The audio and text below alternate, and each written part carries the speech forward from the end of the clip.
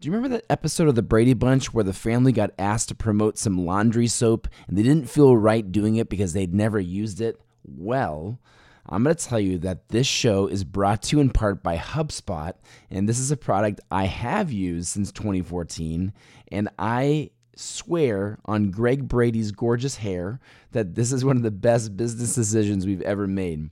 You know, it's a one-stop shop to turn your website into a content marketing machine. And even if you're not an expert already, it's not a problem because HubSpot users can access HubSpot University. This is like the most comprehensive resource to becoming a digital marketer in today's age. In fact, HubSpot's even going to give you, the Off the Floor audience, a free inbound marketing ebook just by visiting HubSpot.com/offthefloor. That's HubSpot.com/offthefloor. I'm telling you now, your website, if it needs a little upgrade, check out HubSpot.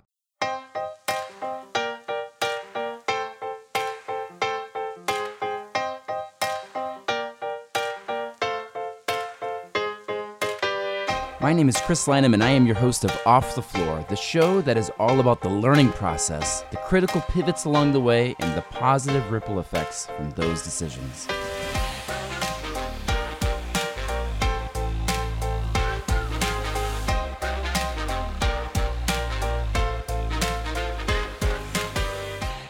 What kind of response do you get from your friends or family when you say things like, "I'm thinking about getting a new car," or "I'm thinking about starting my own company," or "I'm thinking about writing a book"?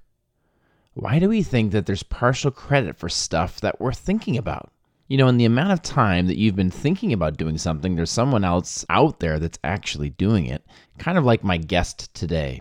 I will tell you that she's hilarious. She sold nearly 2 million books, and she teaches people to write books instead of just talking about writing one. Her name is Honorée Corder, and she's my guest today on Off the Floor. So why don't you tell us a little bit about like your story and how, and you have this sort of circuitous route into writing, which is so cool. And so why don't you tell us like how it all got started for you? I was a business coach. I'll just start with that. Business coaching was my second career, and I was doing some speaking, which I happened into that. So I started business coaching, and then someone called me and said, "We need a speaker and we only have $3,500. How much do you charge?" And I was like, "That's amazing. That would be perfect." That is right in line with my fee. And then from there, I developed coaching and training and speaking business and found myself in the back of the room of a Mark Victor Hansen presentation. And you'll know him as the co-creator of the Chicken Soup for the Soul series. Yeah. And he came to the back of the room where I was sitting taking notes on my computer because nerd alert, that's what I do. I take notes in the back. And he said, "What do you do?" And I said, "Oh, I'm a coach and a speaker," hair flip. And he said, "Oh, honey, everybody's a coach and a speaker. You must write a book." Awesome. And I said, "Oh, okay." And I asked a bunch of questions. How does one go about doing that? Like all of the questions I get now at cocktail parties and weddings and at the coffee shop when people find out I'm a writer, they're like, "How do you write a book?" So those were my questions for Mark. And he gave me some very specific, it was probably a 3-minute conversation that changed my life. So I wrote my first book, went on my merry way. One of the pieces of advice he gave me was do 7 things to market your book every day. And so I did that. Those are my marching orders. That's what the expert guy did. So that's what I'm going to do. I don't know any better. And I sold 11,000 copies of my book before I ever got the first copy. Yeah. Waiting for the printer to ship me my hundreds of boxes of books, which ended up being like 11, right? Because you order 5,000 books and they come very tightly, in 400 or 500 in a box. So I'm expecting this pallet of books to show up and they're like, "Boop, here's your 11 boxes." So I shipped those off to all the buyers. And then I didn't write another book for a few years. And then I got the bug and just started writing books. And then eventually my coaching and training has now come full circle to now I coach people to write books, and I have courses on how to write books and have books on how to write books. So yeah. Here we are. I think I love the 7 things. And I think that that's such a great takeaway. I want to come back to that. Sure. But when you saw him, was he the keynote speaker at this thing that you're at, or was he just in the audience? Like how did No, he was speaking. It was an event that doesn't happen anymore. There's a different event. It used to be called Principia. It's a Psi seminar. So it's where you go to the ranch in California and a bunch of different speakers came in. So by the time you go to this seminar, you're an advanced student. Oh, got it. And so they bring in Mary Mannon Morrissey was there, and Bob Proctor was there, and Mark Victor Hansen was there. So it was all the people that in my early 30s at the time, this was a long time ago, 15 or so years ago. 15 years ago. At the time, they were all people that I had in my ear, right, with my Walkman. They were all the people I had in my yellow sport Walkman. Oh, that yellow sport Walkman. Oh, everybody had one. I had one. I dreamed of having one of those. Right? So anyway, they were the people in my ears. So when they were talking, I was definitely journaling and taking notes. He was a mentor. He just didn't know it, right? He was my mentor. They were all my mentors, and they just didn't know it. And so that's how he was one of the last speakers. And so when he came to the back, I was way in the back where the lights were down. And I'm just typing away, and he's like, "Who are you?" And I introduced myself, and he was like, "Yeah, okay, whatever." And what's funny is Joe Polish, I was working with Joe Polish on a book recently, and he was like, "Oh, I know Mark Victor Hansen." So he gets him on the FaceTime, and he was like, "Tell him your story." And Mark Victor Hansen was like, "Yeah, okay, whatever. I'm driving. Like, I don't care." It was so funny. He's like, "Who are you?" He's taking a bubble bath. Yeah. He's like, "Why are you?" He's like, "Hey, Joe." And he's like, "I want you to meet Honore." And he puts the phone. And I was like, "Oh, well, that isn't exactly how I would have done it." But nevertheless, I got to say thank you, which was super cool for me. Oh, that's awesome. And sometimes you have these moments too, where you have that wise sage, like in the hero's journey, and you've got this person who has this opportunity to give that kind of advice, and they don't, like, they're too busy. Like, I got to go get another cappuccino. The fact that he took the time and just asked you that question. Yes. Wow. It was life-changing. It was in that moment, I was meant to be there. And I did not foresee today in that moment. I didn't see lots of books written, lots of books sold, a career, right? That was not on my radar. I was a business coach and a speaker with a little hair flip, and I was conquering the world, and okay, I'll just write a book. How hard can that be? That'll be fun. I had no idea. Yeah.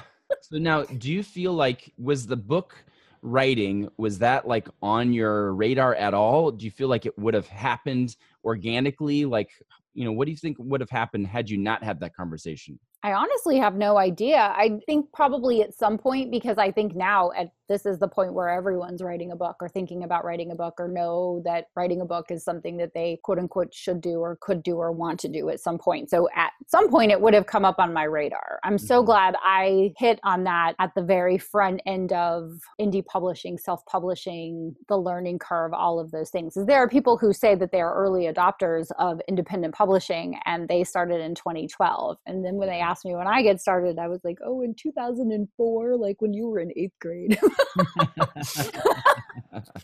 Yes. Oh my gosh, that is so cool. So now let's take it back even before that now. So before the business coaching, because you mentioned that was your second career. So where was your first career? Like, what was the entry point? And then, like, what was the exit from that first career to kind of go the business consultant route? So I was a network marketer. I was in Shaklee, which is a wellness company.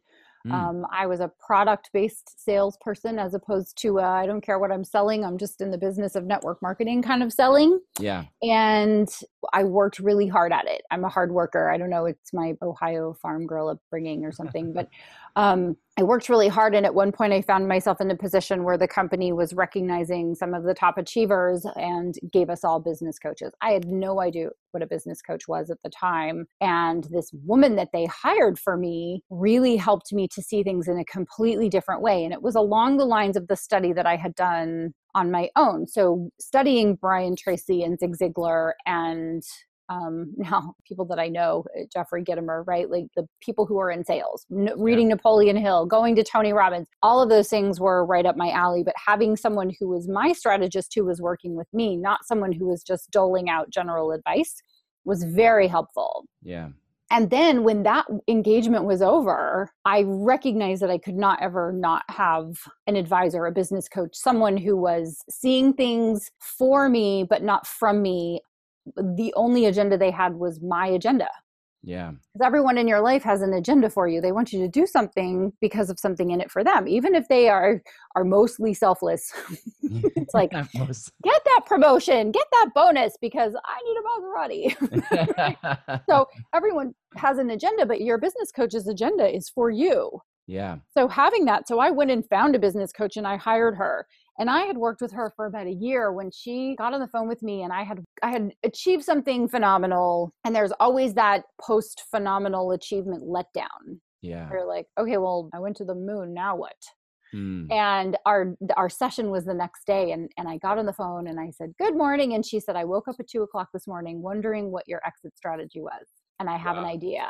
And I said, okay, so you have ESP, because that's crazy that I too woke up this morning with a sense of I don't have to do anything.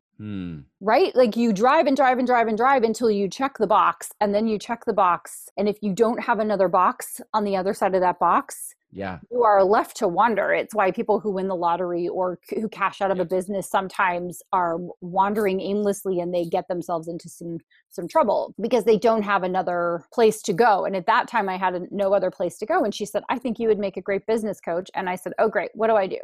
Because I literally, she would have said, you would have made a great horse trainer. I would have said, great, give me some horses. But she gave me her cassette tape packet, which was 97 hours or something of cassette tapes. And I just was like, oh, this is the best thing I've ever done in my whole life. Such a nerd. I was like, nice. Ooh, I can listen to 6 hours of tapes today, right? And take notes. It'll be amazing. I still have my original journals from where I listened to every single one of those tapes about the coaching process and the questions and how you help people to think differently. And then I hung out my shingle. And I worked for 3 months for free and just, we want a business coach? Okay, I'll be your business coach. How am I going to pay you? You are not going to pay me because I could totally suck. So your commitment is the time. And my commitment is to get my sea legs and to see if this works. What I didn't know at the time, right, was it wasn't 3 months before I knew what I was doing. It was about 5 or 6 years before I really stopped saying what Tony Robbins said.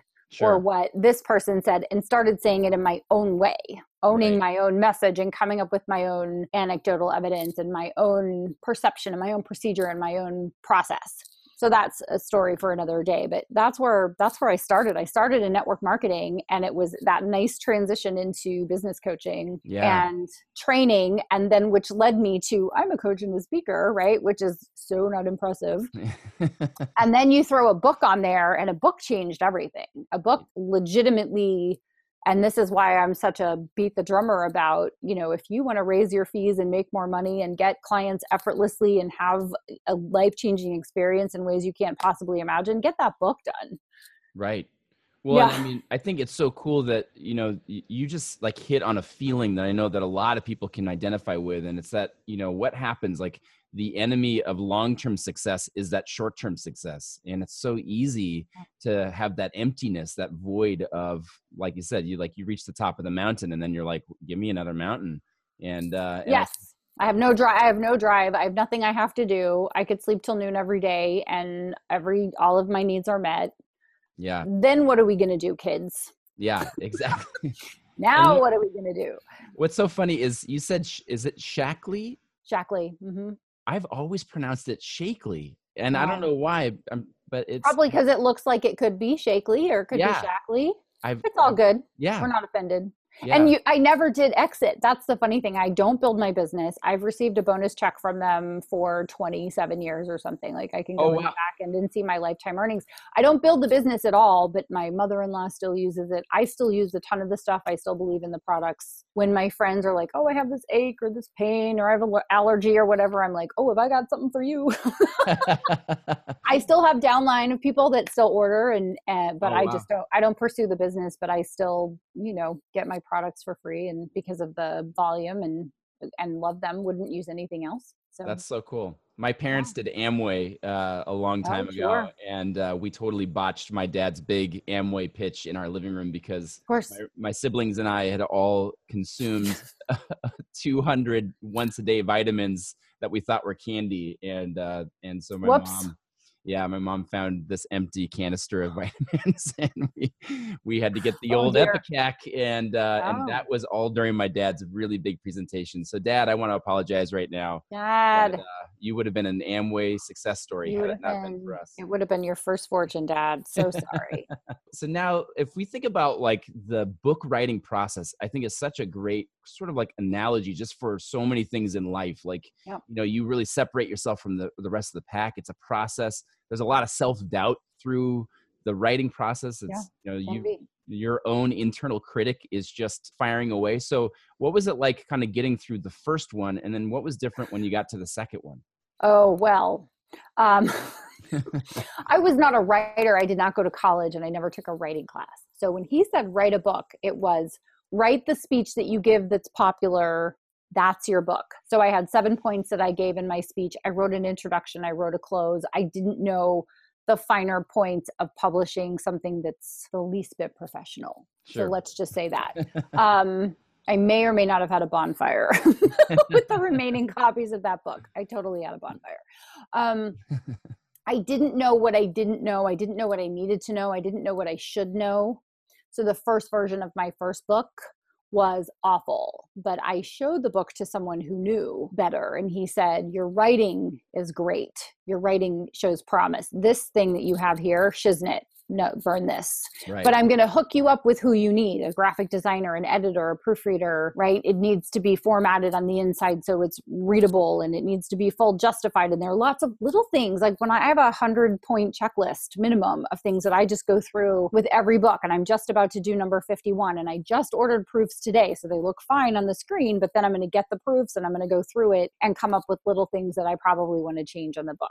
So by the time I got to my second book, I'd actually done my first book twice, but I still didn't know what I was doing until probably book 10 or 12. Because once you've gone through it a few times, you start to realize what's the difference between my book and this book that HarperCollins produced. Right. So I started going down to the bookstore and taking my book and just opening them up. And what was the difference? What did the font look like? And what is the font type like? And how is it laid out? And what are the opening pages? And what are the closing pages? And, what the heck is a CTA? And how do you get people from your book to your list? What do you want them to do when they read your book? Like, they're all the questions that you have to ask and all the boxes to check. So there's lots of stuff to know. And I learn something new every single time I publish a book. Every time I learn something and I think, do I have to go back and fix the other 50? The answer is no, I don't do that. Well, I think it's so true. Like, sometimes people want to be able to have like the full view of an entire process the first time. And we're just like, I don't know if maybe it's just this built-in like a Google map sort of like instinct where we just need to know exactly what the destination is. We need to know everything that we're going to run into. And I just think about like, that light at the end of the tunnel. You forget that you're in a tunnel, and it's dark through parts of it. And so, was there a point like maybe before you had kind of refined that checklist, but was there a point where you were like, am I even doing the right thing? Like, I'll go back to speaking. Did you ever get to that point? Well, I did not foresee consulting. So I work with some incredible people to help them produce their books. Some people you would never hear of, very successful business people, and then some people who like win the World Series of poker. Cool. So I have some really cool clients, and then I have people that you've never heard of, but they hire me to work with them one-on-one. I did not foresee working with Hal Elrod to do the Miracle Morning book series. I did not foresee working with people to help them to develop their books. That was not something I saw. I actually just wrote books because I liked it. I was writing blogs. I was just writing because I enjoyed it. But then the process of putting it together and then getting the book in my hands, and I would look at it and analyze it. How can I make this better? What can I do better next time? What's the next book I'm writing? What's the next piece of the process? I didn't have goal expert, lots of books written, lots of books sold. That wasn't my end game. I wasn't doing it on purpose. I was more letting go and trusting and, using the force, as it were. I didn't have in mind, I'm a dancer. I love dancing. I want to own a studio someday. And then I want to own multiple studios, right? Like, I didn't have that in mind. Yeah. I still don't have anything in mind. It's more, I work with these people. Not everyone can afford me. What if I made a lower price point thing and did a course? Okay, that'll be fun. I got to have a book to go with it. I did it backwards. I wrote the book first. Now I should probably do a course. I do a lot of things with intention and purpose, but the things that I do for money, I have to do for love too. And I Yeah. have to do for joy. And unless it's a hell yes, it's definitely a hell no for me, without Hmm. question. Well, and I think too, like when you get into something that's creative, and if you are only doing it for that one kind of dollar sign sort of result, I think that, Yeah. then it's probably going to be, there's going to be a scent or like an odor of that through everything that you're writing. I mean, you're just going to probably regurgitate more I stuff. think that's correct. I think Yeah. that's correct. No, I write everything because I want to save someone some pain or aggravation and I want to give them pleasure. I wrote You Must Write a Book Hmm. because you must write a book, but I wrote it because I wanted someone to have a guidebook that I didn't have when I first started publishing, because I don't think there were a ton of people self-publishing back when I was, putting out my first bonfire. But when I was making my first fire tools, I didn't have a reference guide. I had the write a book idea. I didn't have the do this, then this, then this, then this idea. Every book that I've written is to help people to avoid pain and gain pleasure. That's the Mm, sole reason for writing the book. that's so And cool. I just keep seeing more pain and addressing the pain with my perception, my process, my ideas. Hopefully they work for at least one person, right? What is the saying? If you make the life of one person better, then your life matters. Yeah, So that's books are great. one of the ways that I try to do that, for sure. Wow. So now, like, there's a lot of people that I think get stuck on trying to craft something perfect the first time. I know, like, as a blogger and stuff, I tell people all the time, like, don't even evaluate your work until you've written like 50 articles, and then you can start Mhm. finding Yeah. your voice. So, like, what would you say? Like, do you think that people should plan on writing like how many books before you start really evaluating? What would you say? One, write one book, have a really good team of people. Who I learned to lean on, the group of people I learned to lean on are the people that make the book look and sound and feel great. Mm, I have editors and proofreaders. I have super secret advanced readers, and then I have an advanced reader team. And I ask them for feedback because no English degree, no writing class, just going with the force, right? Me and Obi-Wan Kenobi, like we're out there just doing our thing. And I don't know everything. And every single time I get really great feedback. mm, So if you are compelled to write, then write your authentic self, and then have people crowdsource, but crowdsource professionals, not amateurs, yeah. to be fair, people who really know what they're talking about to give you good quality feedback. So you can do the best that you can possibly do, but be your authentic self. If you have bad grammar or no grammar, if you can't write, like it's not about being perfect. There is no perfect. You just get that sucker out. And once Yeah. you've got it out, you can mold it, but you can't edit words that aren't written. Right. You can't share a book that isn't published. You have to commit to getting that first draft out and you're throwing up on the page. Give yourself a word count goal, 500 words a day. I can't write 500 words. Yes, you wrote 3 emails this morning, total 500 words. You can totally write 500 words. So rethink what that means to you and just sit down and write about a topic. Write to yourself, your younger self, like you're giving advice to your younger self, or pretend like you're having coffee with someone, or go have coffee with someone and have them ask you advice Mm. and record it, and then turn that into the beginnings of your manuscript. Lots of ways to skin a cat, although I have both my cats in here, so they probably just went, whoa, They probably just peed in the what corner of your just living room. happened? What just happened, lady? We know where you sleep. Um, so Uh, just get it out. Don't worry about a bunch of books. Just yeah. focus on getting that one book out. And then if you get what I call the fever, right? So some people are like, this is having a baby. It's really hard and bah, bah, bah, bah, bah, right? And it's like, well, you have 7 children. So clearly it wasn't that bad. Right. If you do it and you really like it, then you think, oh, I have something else I want to say. What's another Mm. book idea? What's something else I could write about? And it could be fiction. It could be nonfiction. Writing is fun. If it's not fun, and you don't love it, at least most of it. I don't love all of the, oh, this didn't meet our technical requirements, please try again, or, right? I don't like some of the technical things, Sure. but I sure do like, dear Honoré, I read your book and it changed my life. That's how I found my French coach. She read one of my single mom books and wrote to me to say that my book changed her life. And I said, oh, and you're a French coach, you're hired. But Oh, it's one cool. of those wonderful universal things, right? Like, Yeah. I changed her life. She's changing my life because I'm being exposed to a whole new language and a whole new culture and all the cool things. And it Yeah. might take me another 10 years, but I'm going to get it. I swear we got through our French class because my buddies and I would pronounce American words with a French accent, and it Yep. would make my French teacher laugh. So we would say like, "Can I have a Snickers bar, please?" You know, and she, Yes. yeah. And then we said, "We're going to listen to Motley Crue," and she That's thought what I say all the time. If I don't know the word for something, I'll be like, well, évidemment, evidentially, right? Because all the ly words are mon, yeah, right? yeah. So There it's you like, go. You could just skate by. eventuellement. Oh my gosh, that's so funny. Yes. So now I got a chance to listen to one of your other interviews where you talked about your bench and like you have this team that you've like put together. And so who are some like the key people that are like on your team that like if someone is thinking about writing a book, who are some people that they absolutely need to have and they need to have good versions of these people? Well, and this is not selfish at all. Like have someone like me who's written lots and lots and lots of books who can walk you through it. Because that the time and money you'll save with expert guidance is invaluable.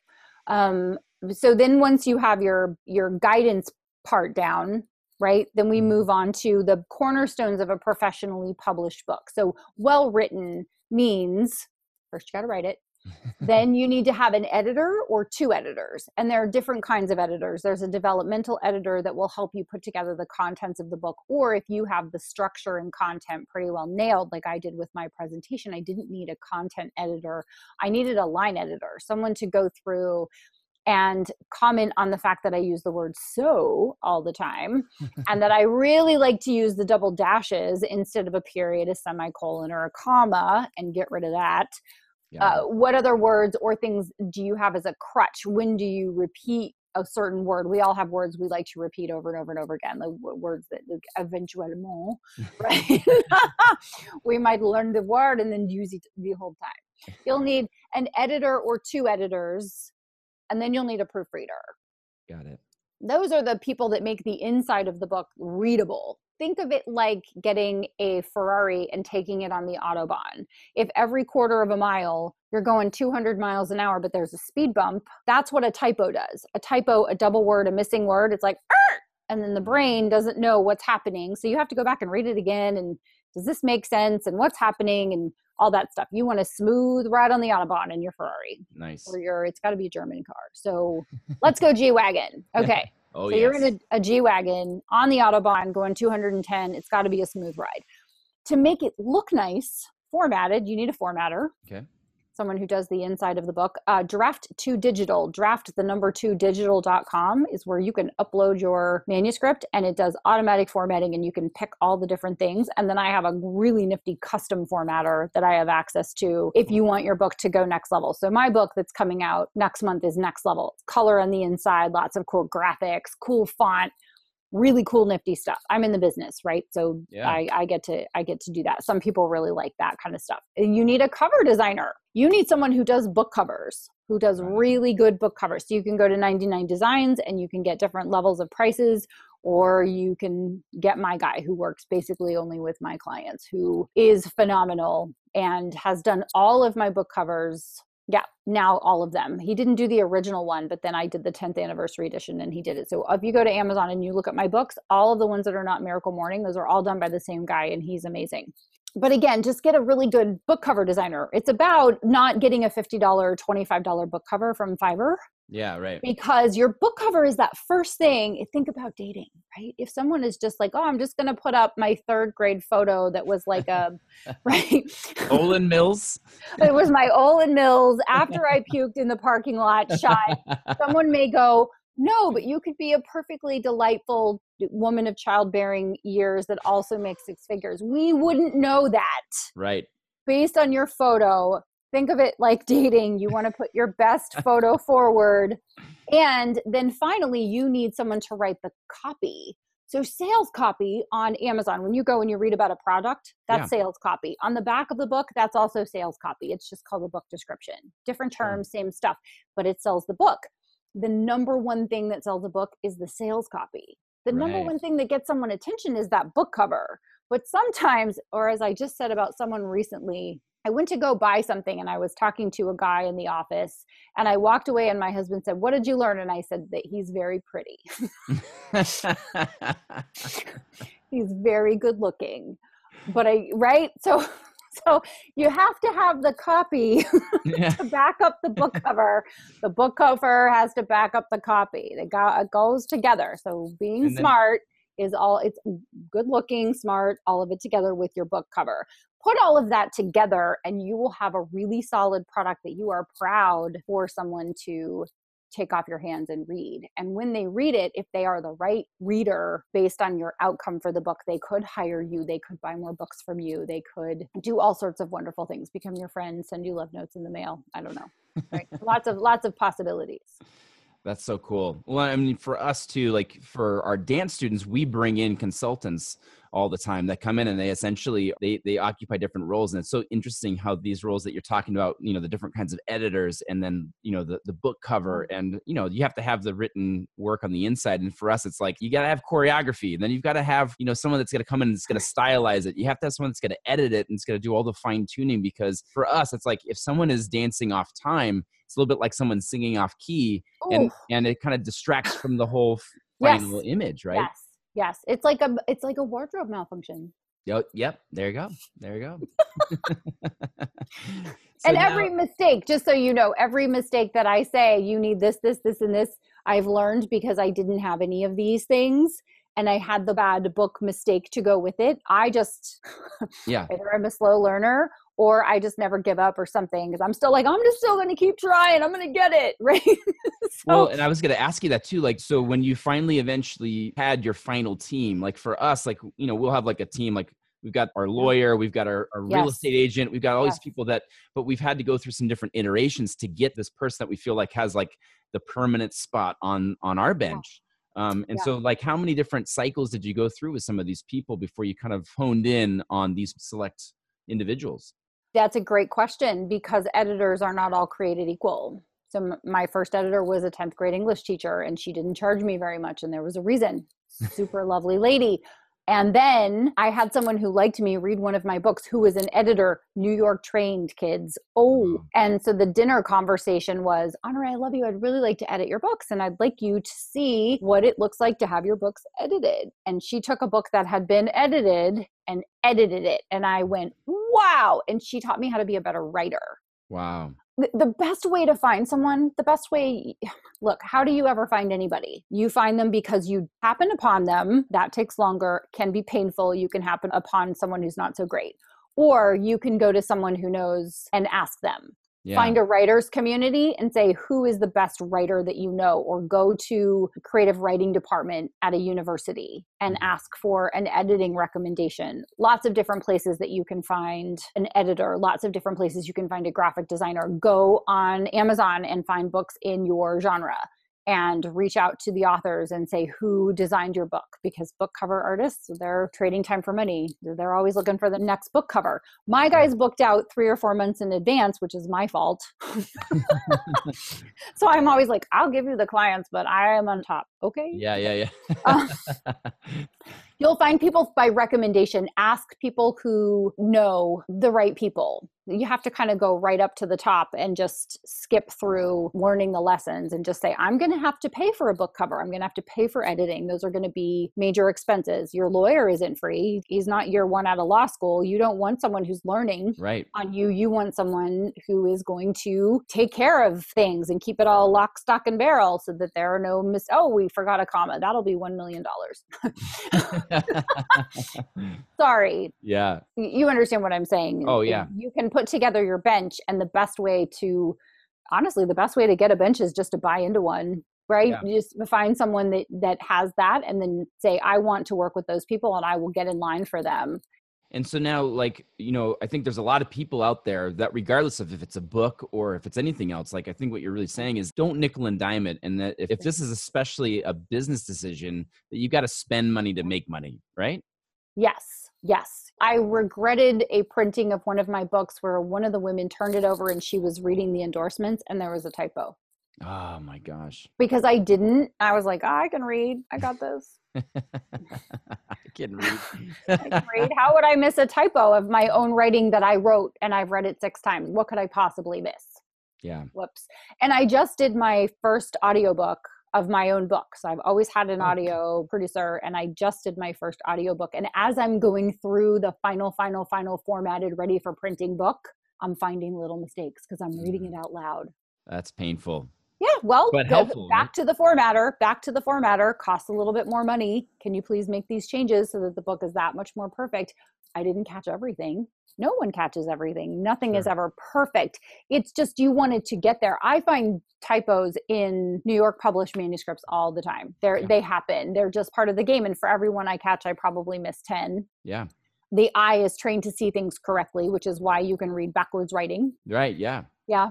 Well, and I think that that's another important takeaway too, is that, you don't have to have something perfect that first time out or the 10th time out. And even the best people out there, you're going to find typos. It's like watching a Broadway show and you see somebody sort of like mess up, but they recover, but it's really tough, but you kind of get excited when you see them mess up because you realize that they're human, And well, I would imagine when you watch people dance, you see what I see people dancing and I'm like, yes, they're crushing it. But my husband is in the music business. And before I met him, I thought everyone could sing. And now I have learned that almost no one can sing. It's terrible. I can't hear someone sing off key now because it hurts my ears. Yeah. And I curse him for this gift that he gave me. But the person with the trained eye sees it faster and easier than the person with the untrained eye. Yep. Most people are, if I started to sing, there would be 100 people on Facebook that would be like, yes, go do it. Try out. Right. I would, Honore's Dancing with the Stars. And so you think you can sing and dance in the same, like, yes, do it. And then my husband would be on the back, like getting his slingshot ready so that I wouldn't die, but that I would be knocked unconscious and probably like have a loss of memory of what I was trying to accomplish. In that moment, like, no, honey, we're not doing that. So he's a keeper right there. He's a keeper, that guy with the slingshot. Right? Yes, he always has the slingshot ready to save me from myself. You can't phone it in. You have to do the work. There is no shortcut. There are faster, more painless paths, but you do have to do the work and you have to be willing to pay for it. And anytime I see someone go the cheap route, it's evident. Yeah. It's evident. And it's unfortunate because anyone who's writing a nonfiction book in particular as the expert should have the money to put into a product. So they wouldn't say, I went to the Mickey Mouse Law School and you know what? Normal law schools are 3 years, but I did it in 7 months. I know everything there is to know. You don't even need to worry. I'm only $75 an hour. And you're on the witness stand being tried for murder. So no sweat. I had this sit down in Beverly Hills when I was screenwriting, and I had this script, and this producer contacted me. This is like early internet message board for screenwriters. Oh. And he said, I want to do a sit down with you. I want to talk to you about your script, and I'm interested. And so we fly down, and we have drinks, and I don't have an agent, but I bring my best friend with me, and he sits in there, and this guy's buying us drinks. I've got the script in my hand. And it's like just the first 15 pages and I'm super freaked out and I have no idea what to say. And the guy's like, well, why don't you show me what you have? And I didn't want to hand it to him. And so then my buddy just pipes in. He goes, just trust me. It's super good. And that was a big fail moment I look back on and I'm like, God, if I had done that over again. And it fits perfectly with what you're talking about. Like had I maybe had a professional that could represent me a little bit differently than just it's super good, that might have changed a little bit of my story. So now let's talk the book that you have like in the works and then talk about that series too. And like, who is that designed for? Who are you really writing to? And the Miracle Morning book series. Yeah.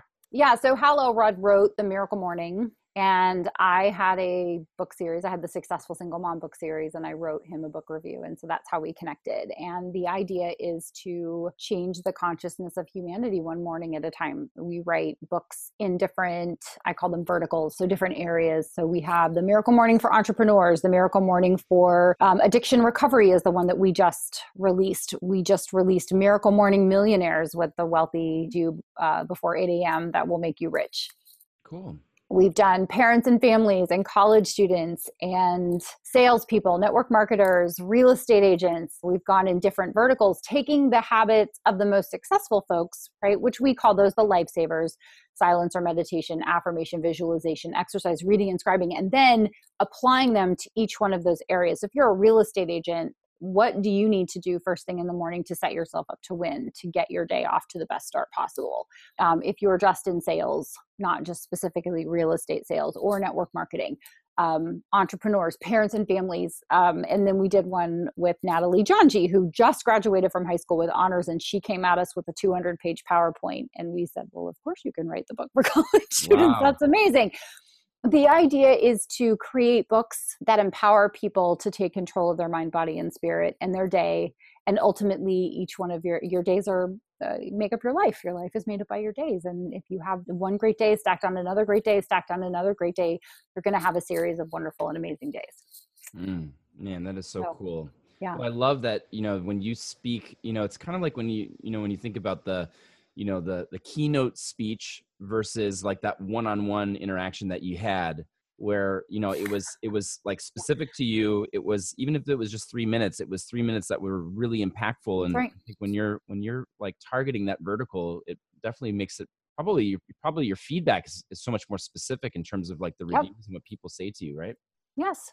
Well, when we did the Miracle Morning for Parents and Families, we worked with a couple who are parents of kids, and they came up with the process to help their kids to learn the tools that I wish I had learned when I was 4.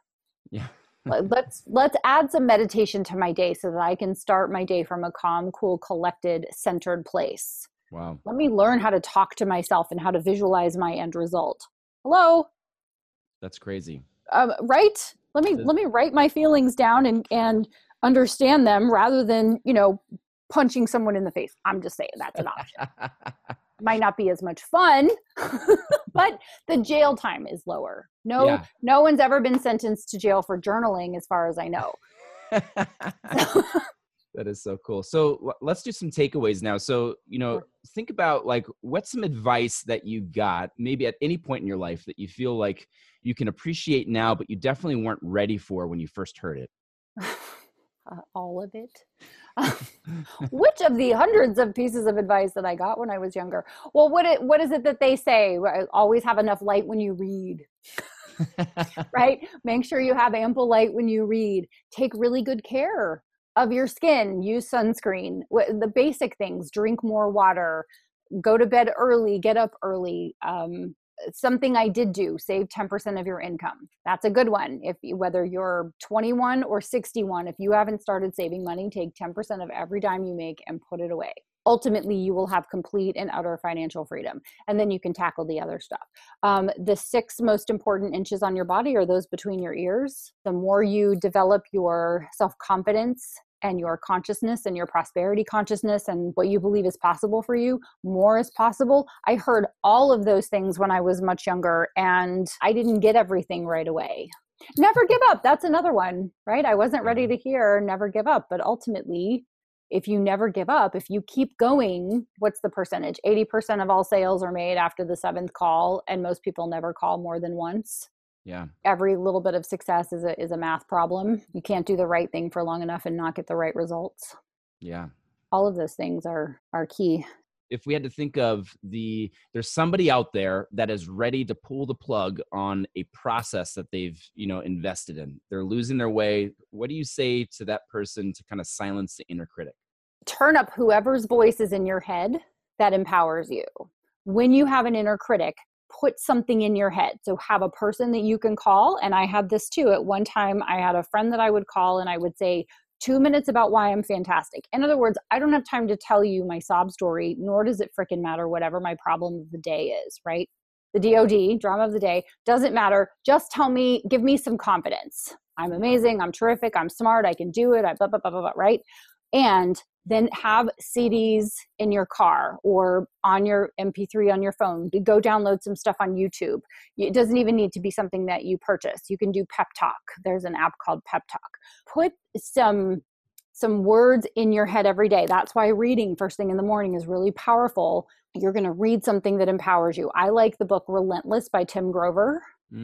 He's a trainer to like Kobe Bryant and Michael Jordan. So he's the guy that's like, oh, great, you won the game by 400 points. That's nice. I'll see you at 4:30 at the gym. Right? He's talking about what's possible. You've got to turn up the volume on someone that tells you that you're possible. Eventually that voice is you. because now my voice is me, because I've been doing it for almost 30 years. I've been telling myself I can do it for almost 30 years. So my inner voice that goes, oh, I can't do that. I'm like, yo, bitch, what do you mean? Step back, step down. I did it yesterday. I'll do it tomorrow. Hold my beer. Channel that inner or outer person that tells you you can do it. And so turn down the voice on the one and turn up the voice on the other. You get to choose who you listen to. And if you have to, write it down, put it on your bathroom mirror, put something on your mirror that you're going to see consciously the first few times. And then after that, you'll see it subconsciously. Yeah. Always have something that you're saying to yourself over and over again, something that you're committed to, positive present tense. Turn up the volume on that possibility and turn it down on the impossibility. And eventually you will just find yourself there and everyone will go, oh, you're just lucky. How did you do that? That was so easy for you. It's like, yes, getting up at 4:30 in the morning, 3,000 times in a row. Super easy. Yeah. Yeah. I love that. All right. Now, final thought. I want you to tell me, what's the thing about your life, your journey, like the path that you've been on that you feel like is sort of like a lesson for everybody else that's listening out there? Like, what could we take from your story that you feel like would be a good learning lesson for everybody? If I can do it, then you can do it. Anything is possible for you. You have to make the decision to do it and you have to do it. But let's put it this way. My 30th high school reunion just happened. And I think I'm the most surprising story. Wow. I think they were like, oh, we didn't think you'd live, let alone. We did not see this coming, Honore, I think is a line I heard a few times.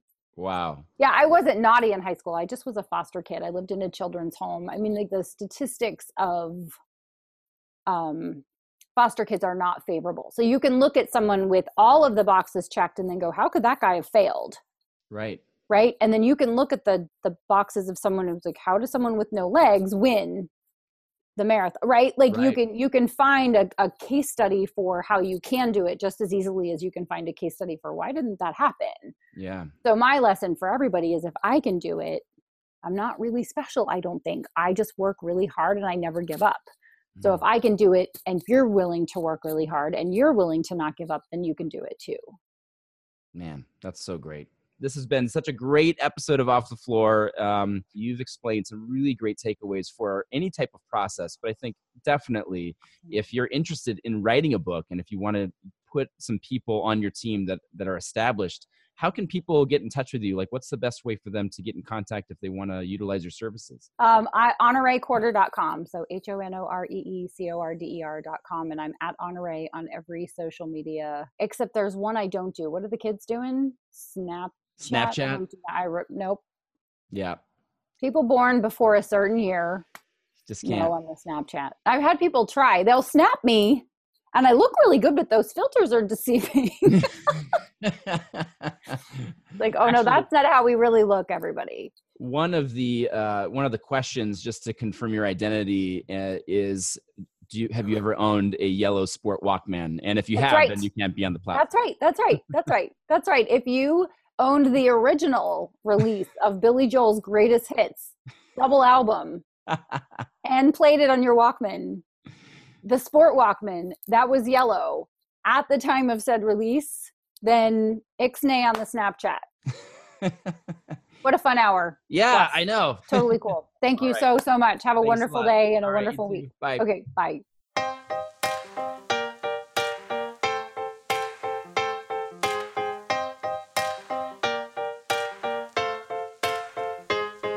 So I was trying to summarize Honore's story, and coincidentally, it seems to fit perfectly with a dance quote. So Martha Graham, she's the preeminent dance legend, she once said, "Practice means to perform over and over again in the face of all obstacles. Some act of vision, of faith, of desire. Practice is a means of inviting the perfection desired." So if you think about it, in a way, you're inviting perfection to the party, but you're not postponing the party until perfection arrives. I think Honore is living proof of this with her story. So you might not be working on the next big nonfiction bestseller, but I hope that this shines some light on what you can do next to level up in your journey, even if it isn't perfect.